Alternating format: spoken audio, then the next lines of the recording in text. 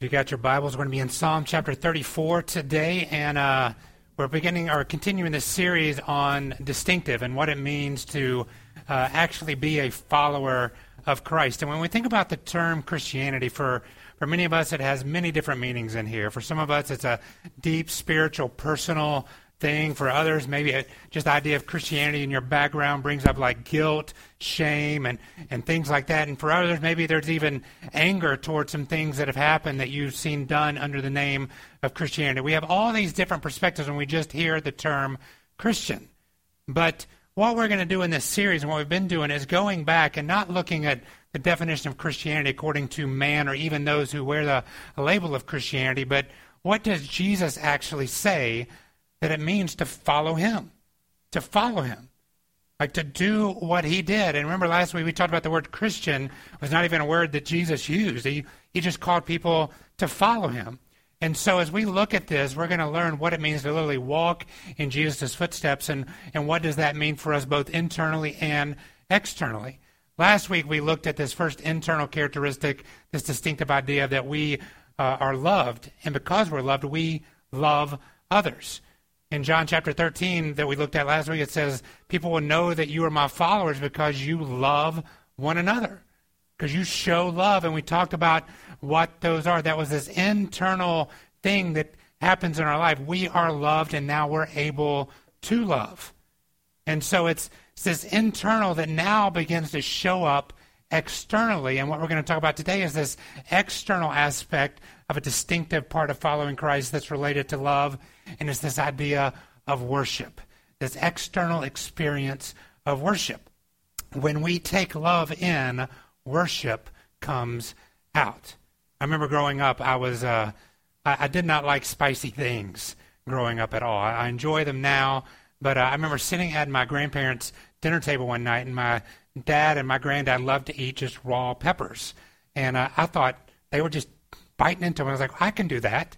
And they're like, no, you really don't want to. It's really spicy. I said, no, I can handle it. And so they gave me one, and I bit into this thing. And as I swallowed it, it came into me, and immediately the pain and the agony and the heat of that pepper began to express itself outwardly in many ways. Like my face turned red. I began to sweat. I started screaming. I was like in the back corner of the table. I couldn't get out. I literally crawled over the table to like get out and get my face under a water faucet just to try to cool off. Like I took something in, and it immediately showed up on the outside. And that's what happens when we take love into our life. When we begin to love other people, we begin to respond externally in worship. The external expression of love is worship. But therein lies the challenge of worship as well. Because we very often times look to other things and other people besides God as a source of love and respect that we so deeply need. I mean, even those of us who identify ourselves as followers of Christ, we often stray from believing God is the source of all that we need. I mean, we literally break our heart into pieces, and we seek to find acceptance, validity, and value from other things and other people than God. And when we do this, it impacts what and how we worship, right? If worship is a response to love, if we're giving and seeking love from other things, it's going to dilute our worship. And I end up worshiping other things and other people besides God. And this doesn't just create a divided heart. What this does is it creates literally a broken heart. Because as I break my heart into pieces and I seek love from other things and they eventually disappoint and fail me, my heart is broken. And this is why God commands us to worship only him and to have no other gods before him. It's not for his good, it is for our good and for the wholeness of our heart. Yet our hearts wander, don't they? I mean, just think about it. I mean, in the normal part of everyday life, our heart longs to feel accepted and loved and belonging. And if we don't have ourselves firmly rooted in God, we end up trying to find that in so many different places. So worship of God is literally an anchor for the soul. It is what anchors our soul to knowing that we are completely loved by God. And this is what I want us to search the Scriptures for today. How do we drop this anchor of our souls into the deep, deep love of God through this act of worship? And it actually begins with understanding that worship is an action. It's something that we do. It takes an intentional response on our part.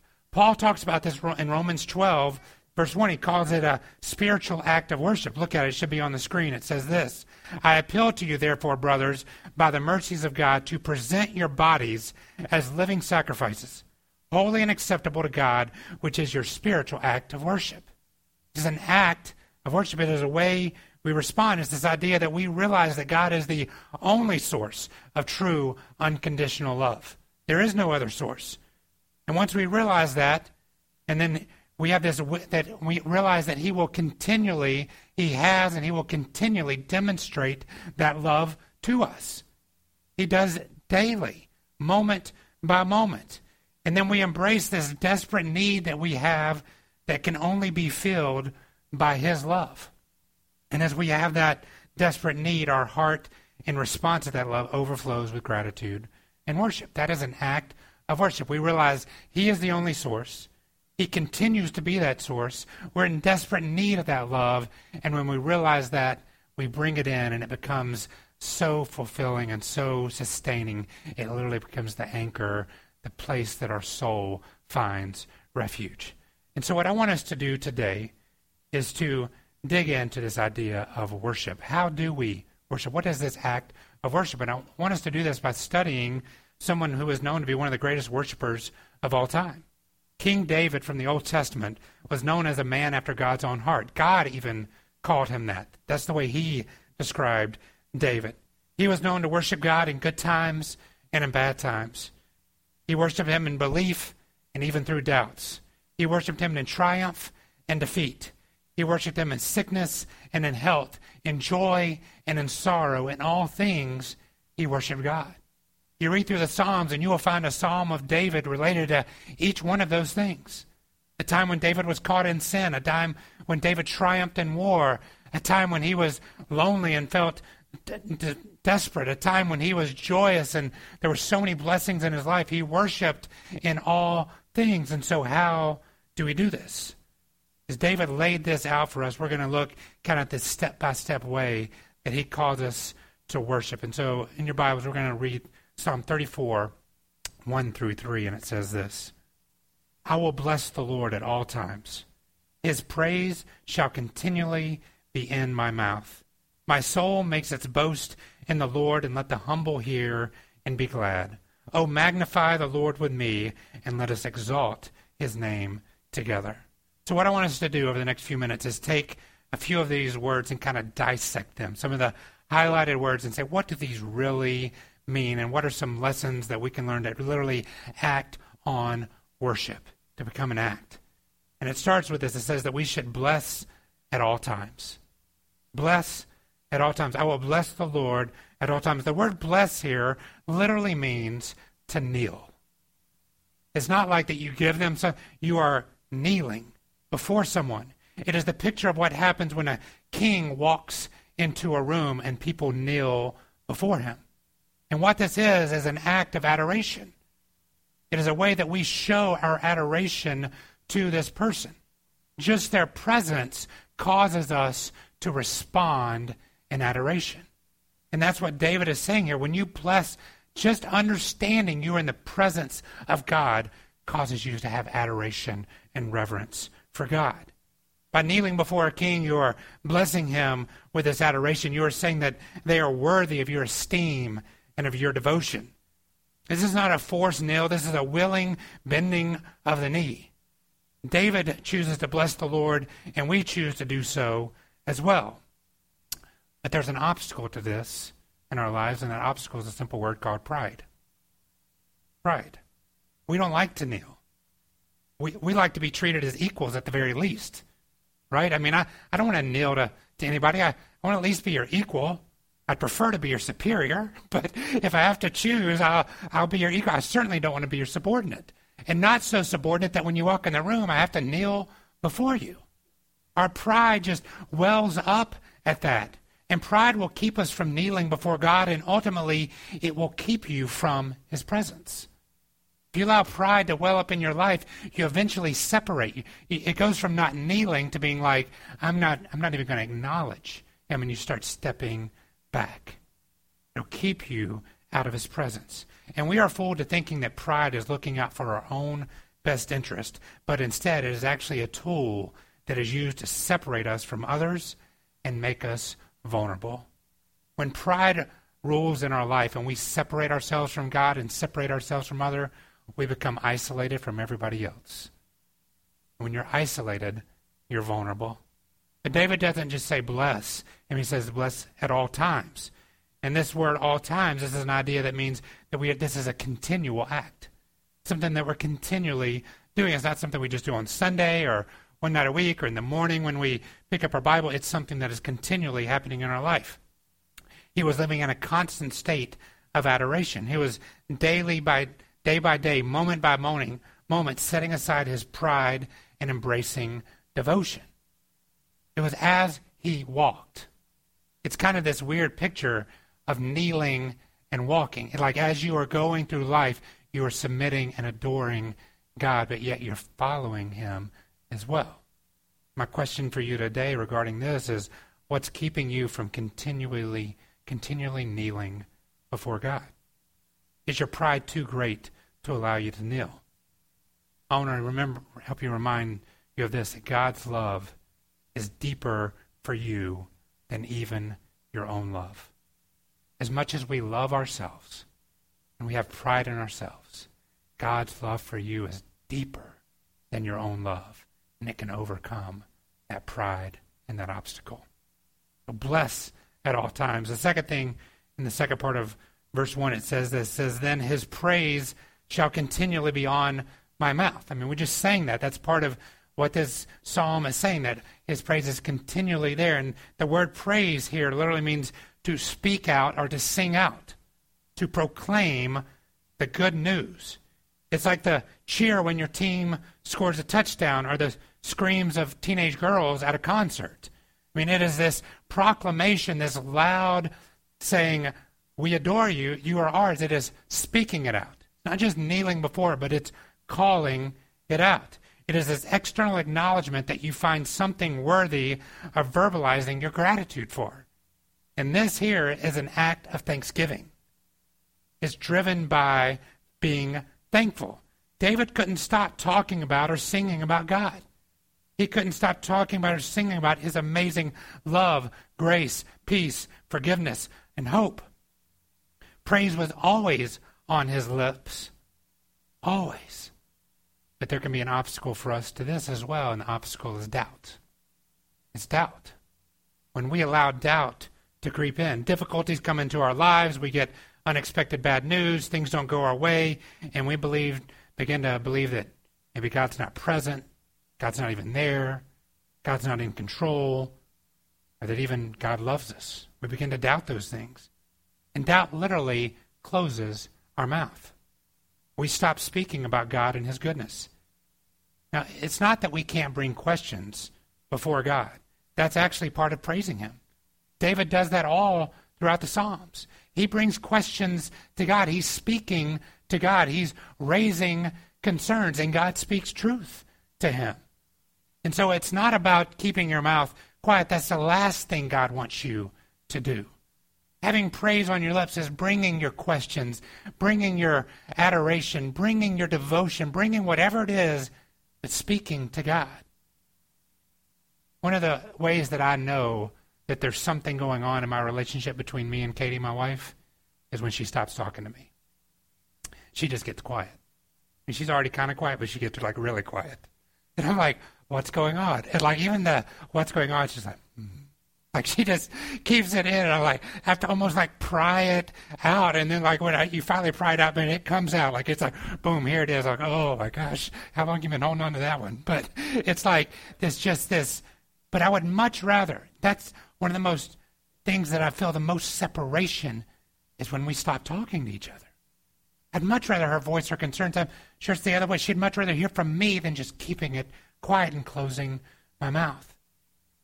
And when we do this, when we show this, it's a way of praising God continually. Doubt creates distance, and that distance creates silence. And this is why David here says to praise the Lord with your mouth, which means this is an expressive act. I can't worship God. It's not worship unless I'm somehow expressing it outwardly. I can have an inward feeling, but that inward feeling is ultimately going to come out of me. It's a speaking to God, singing to God, asking questions of God. It is speaking about God, singing about God, and giving testimony to others about what God has done. Praise is an act of worship. So my question with this one is, what's keeping you from expressing your feelings about God? Do you doubt who he is? Are you concerned of maybe how others will respond? Or your doubts so great that they're distracting you from God instead of drawing you closer to him for answers? Remember God's love. It says in 1 John 4:18, cast out all fear. God's love casts out all fear. When we begin to doubt, draw closer to God's love. The next thing David says here in verse 2 is this. He said, my soul makes its boast in the Lord, and let the humble hear and be glad. And so the idea here is that we need to boast from humility. And the word boast here it's an interesting word in the Old Hebrew. It means to diminish or disappear. It literally could be translated to become clear, become transparent. And it's so this idea that it's not that I don't do anything to distract in my life from the work of God. I'm not telling anybody, look what I did. I'm always telling people about what God did. Pointing people to him. I'm boasting in him, not in me. It's a willingness to let something of greater worth shine in your life instead of yourself. This worship is an act of honor. It's an act of honor toward God. David, the king of the mightiest nation on the earth at that time, chose to boast not in his accomplishments or his awards, but instead to diminish himself and boast in the one that had loved him and blessed him. David didn't want to worship to be directed toward him because he knew that he was not worthy of worship. Even as the king, he was not worthy of worship. Instead, he wanted to be clear and clear the path for the people to see the true one that was worthy of worship, which was God. But there's something that keeps us from this too. And it's this idea that we need to feel significant. We want significance in our life. We want to be viewed as meaningful or memorable. We want to have stories told about us and our great works. We want songs written about us, movies made about our lives. We want books written about us. I mean, we desire that. We want to be remembered for generations to come. We want to make a name for ourselves and feel that our life here meant something. You know, this idea of diminishing and boasting in God is not a call to anonymity or even timidity. It's a call to humility. And that's what he says, the humble spirit, to become basically a conduit to help others see that the works of your hands are really the work of God through you. It is clearing out yourself so that people don't see you, they see God. And this idea of being humble, boasting in your from a humble heart, means that this is an authentic act. It's authentic. We don't worship so that others will see what we're doing. We worship to elevate God alone. This doesn't mean that it's wrong to be famous or to be popular or to be well-liked or well-known, but what it does mean is that as we worship God, we cannot let our heart become more passionate about becoming popular, becoming famous, becoming known. Our passion should be to make God known, to make his name famous. And the question is this: what's keeping you from boasting in God? Do you desire more glory than God? Remember, God says as we humble ourselves, he said this in 1 Peter and in James, as we humble ourselves before him, he then will exalt us. Diminish yourself so that God's light can shine through you. The last thing we'll look at here is what David says in verse 3. He says, O mighty, magnify the Lord with me, and let us exalt his name forever. So the word magnify here literally means to enlarge, and the word exalt means to lift up. to enlarge and lift up, proclaiming something for all to hear. Visually, what comes to mind here is something that we've seen, like literally in the news the last few days, like these protests, right? I mean, people are carrying signs with big words written on them above their head. They're proclaiming something. They're showing, and you know, as I watched the news yesterday, I don't remember many of the faces that I saw in the crowd, but I remember some of the signs that I read because they were enlarged and lifted up. And that's literally the visual that God is giving us here, that David is saying to magnify and exalt the Lord is to enlarge him and hold him high, to wave his banner. And this is an act of allegiance, that we carry his flag, that we are walking in his army, that we are part of his team. David wasn't telling people to wave his banners or even wave the banners of Israel or some certain tribe. He was telling everyone to wave the banner of God and God alone. Exalt his great works. Proclaim to all the people what he has done. And this can be hard for us as well because of one simple thing, and it's called entitlement. It's our obstacle. We think we deserve something. We should at least receive some of the credit. We think we have rights and that we should have some say in things. We want to be treated fairly. And this entitlement mindset eventually leads us to thinking that God owes us something instead of remembering that we owe God everything. And when I start to embrace entitlement, it will ultimately lead me to have enmity toward God. Not just separate me like we talked about before, but it will cause me to be angry at God. Why are you getting all the credit and not me? And this means that we have to stop thinking that we can find our ultimate value and ultimate worth in ourselves and realize the only place that we will find our ultimate worth, our ultimate value, and our ultimate identity is knowing that we are followers of Christ and we are waving his banner. It's declaring our allegiance to him, knowing that we get to inherit the kingdom of God. We become joint heirs with Christ, no longer slaves, but sons and daughters. And he says that we should do this together, which means this is a communal act. This is something that we do as a group, as a body, together, not something done in isolation. It isn't meant to be done without the power of others uniting their spirit with yours. There is power in numbers. And when Christ Church worships together as an act of adoration and thanksgiving and honor and allegiance, the power of God flows through us. As we worship together, as we do all of these things, it changes us. It changes our spirits. It changes our life. It brings joy and freedom and unity and hope and grace and peace begin to elevate in our life. And the question I have for you today is this: what is keeping you from pledging your allegiance to God?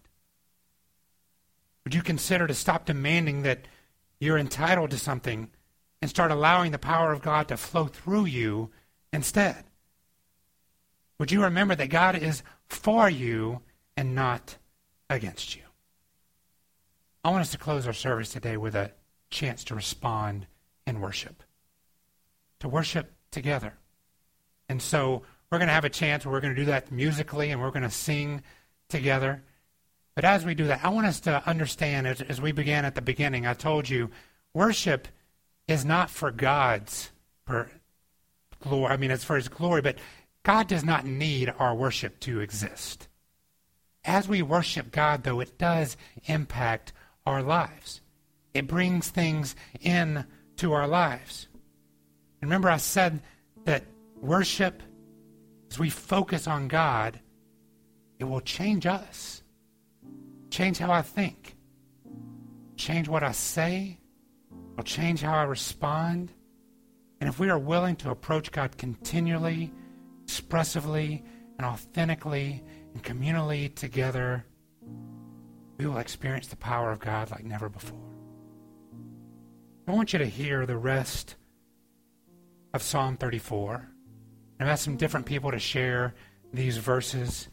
So listen as we begin reading from Psalm 34, starting in verse 4. Worship brings deliverance. Psalm 34, 4 through 7. I sought the Lord, and he answered me, and delivered me from all my fears. Those who look to him are radiant, and their faces shall never be ashamed. This poor man cried, and the Lord heard him, and saved him out of all his troubles. The angel of the Lord encamps around those who fear him, and delivers them. Worship brings satisfaction. Psalm 34, 8 through 10 says, "O taste and see that the Lord is good. Blessed is the man who takes refuge in him. O fear the Lord, you his saints, for those who fear him have no lack. The young lions suffer want and hunger, but those who seek the Lord lack no good thing." Worship brings wisdom. Psalm 34, 11 through 14. Come, O children, listen to me. I will teach you the fear of the Lord. What man is there who desires life and loves many days, that he may see good? Keep your tongue from evil and your lips from speaking deceit. Turn away from evil and do good. Seek peace and pursue it. Worship brings relief. Psalm 34, 15 through 18. The eyes of the Lord are toward the righteous, and his ears toward their cry. The face of the Lord is against those who do evil, to cut off the memory of them from the earth. When the righteous cry for help, the Lord hears and delivers them out of all their troubles. The Lord is near to the brokenhearted and saves the crushed in spirit. Finally, worship brings protection. Psalm 34, 19 through 22. Many are the afflictions of the righteous, but the Lord delivers him out of them all. He keeps all of his bones, not one of them is broken. Affliction will slay the wicked, and those who hate the righteous will be condemned. The Lord redeems the life of his servants. None of those who take refuge in him will be condemned. Would you join me and stand? And as we have a time of responding to God verbally through worship, would you allow the Spirit of God that is in this place, let his love overwhelm you, and respond to him as we sing in these moments.